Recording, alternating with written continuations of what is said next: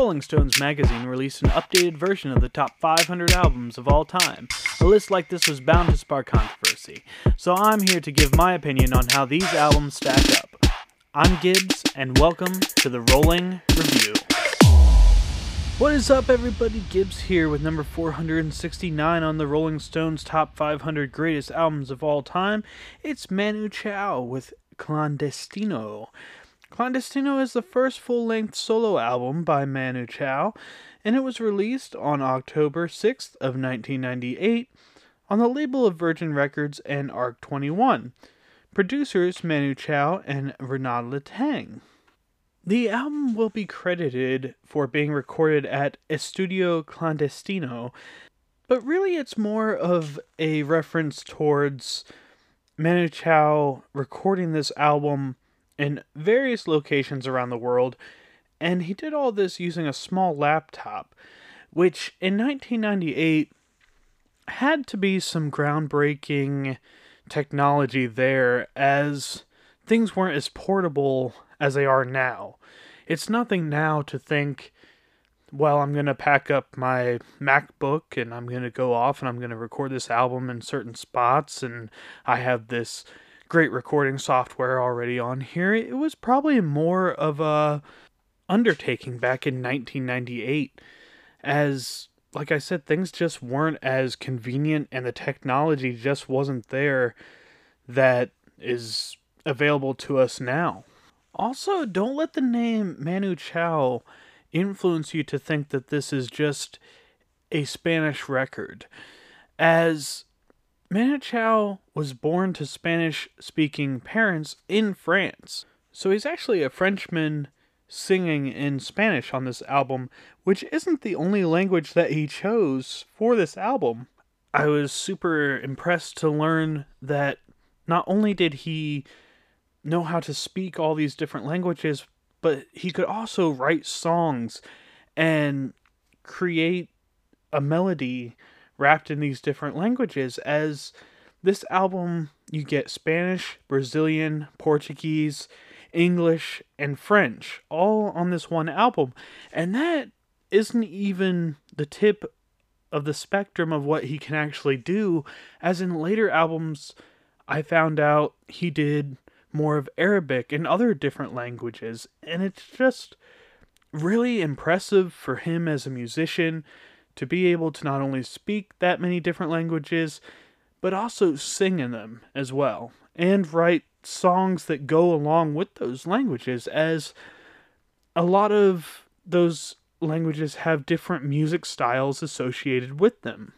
So, being a Frenchman, this album made the French edition of the Rolling Stone magazine, which, once again, mind blown that there's a French edition of the magazine, as I just assumed that Rolling Stone just published an edition of their magazine and maybe it was transcribed in different languages around the world, not necessarily that there were different Rolling Stones out there. But this album was named the 67th greatest French rock album out of 100, and was also included on the 1001 albums you must hear before you die. So, if you're trying to knock out this list and knock out that list before life knocks you out, you can knock out both right here. Now, not really surprisingly, because I'd never heard of this musician or this album wasn't really big in the United States here. But this isn't just a United States list, it's a worldwide list. And I was very surprised to see how popular it was around the rest of the world, which I have a feeling has something to do with his ability to hit all those different languages, because over in Europe, and honestly most countries outside of the United States, it's more custom for people to learn more than one language. So this album was able to reach a large fan base based on his ability to perform all those different language styles. And it would lead to the album being certified platinum in Argentina, gold in Austria, 2 times platinum in Belgium, gold in Canada, 2 times gold in France, gold in Germany, gold in Greece, 3 times platinum in Italy, gold in the Netherlands, platinum in Spain, 2 times platinum in Switzerland, silver in the United Kingdom, and gold in Uruguay. That is a very impressive number of albums sold, and a very diverse area around the world that he was able to sell to. So basically, this album was popular everywhere but the United States, which is really sad when you think about it, because out of the 16 tracks, there are 3 that feature English on them, so you would figure that these songs would have somehow reached the United States and became popular here. And with movements at the time, like we have went through the Shakira album and the Selena album, I'm really surprised that this wasn't able to capture more ground in the United States and really become a popular album here as well. My favorite thing about this album is how well it flows from one song to another, with a lot of the transitions just going right from one song to another, as he would change up the style and the beat and bring in a different beat as he went into the next song. And a lot of these were done with little bits of sound bites that would transition. There would be a speaking part of a sound bite, and it would help transition to the next song. And 2 of these bits would be a speech by Subcandante Marcos. And I wasn't only impressed with the transitions, but how he would even use the transitions to transition songs of a different language. As you would have a song like Bongo Bong, which was in English, and a really fun and catchy song, that would transition into Je ne t'aime plus, which I apologize to my French-speaking friends if I butchered that.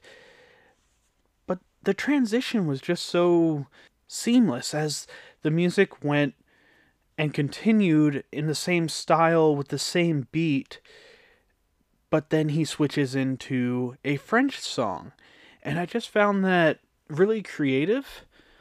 Though I do have to say, Bongo Bongo, and it comes back later on the album as well, he uses this effect or noise. It's some kind of slide, but it made me chuckle throughout the album because it sounds like when Mario falls off the side of the cliff and dies.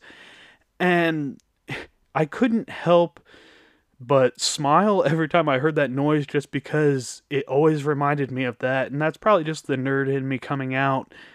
I associate things with video games and nerd things. But like I said, the noise gets recalled in a later song on the album. I forget which one it is, but the noise comes back, and once again I was listening through that track and it just makes me smile.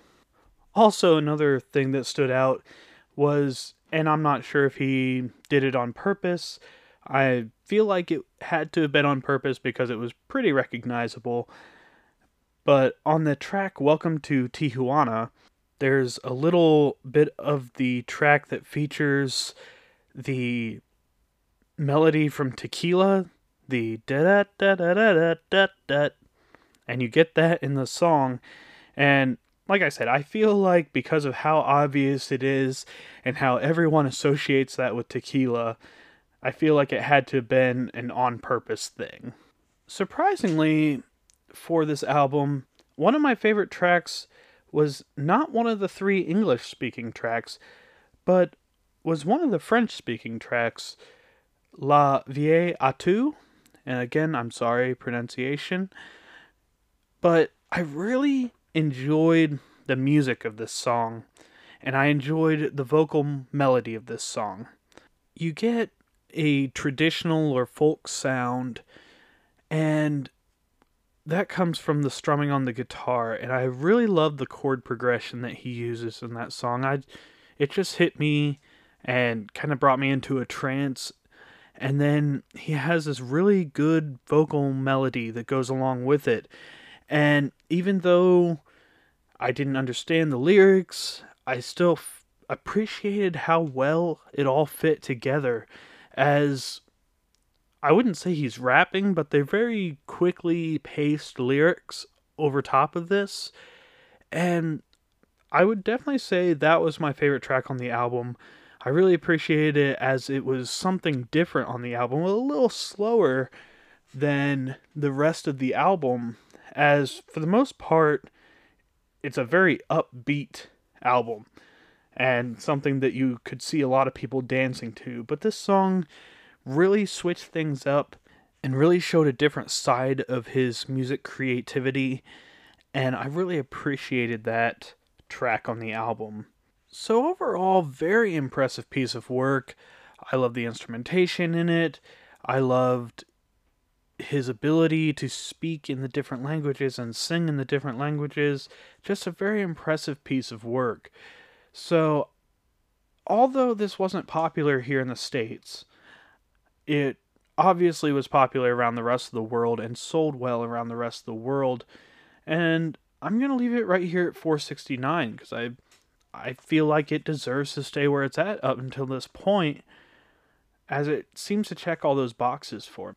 You can always let me know what you think by emailing me, therollingreview@yahoo.com, or going over to Facebook and searching at The Rolling Review, and liking the fan page where you can see the updated list as I have it ranked, and stay updated on everything you need to know about this podcast.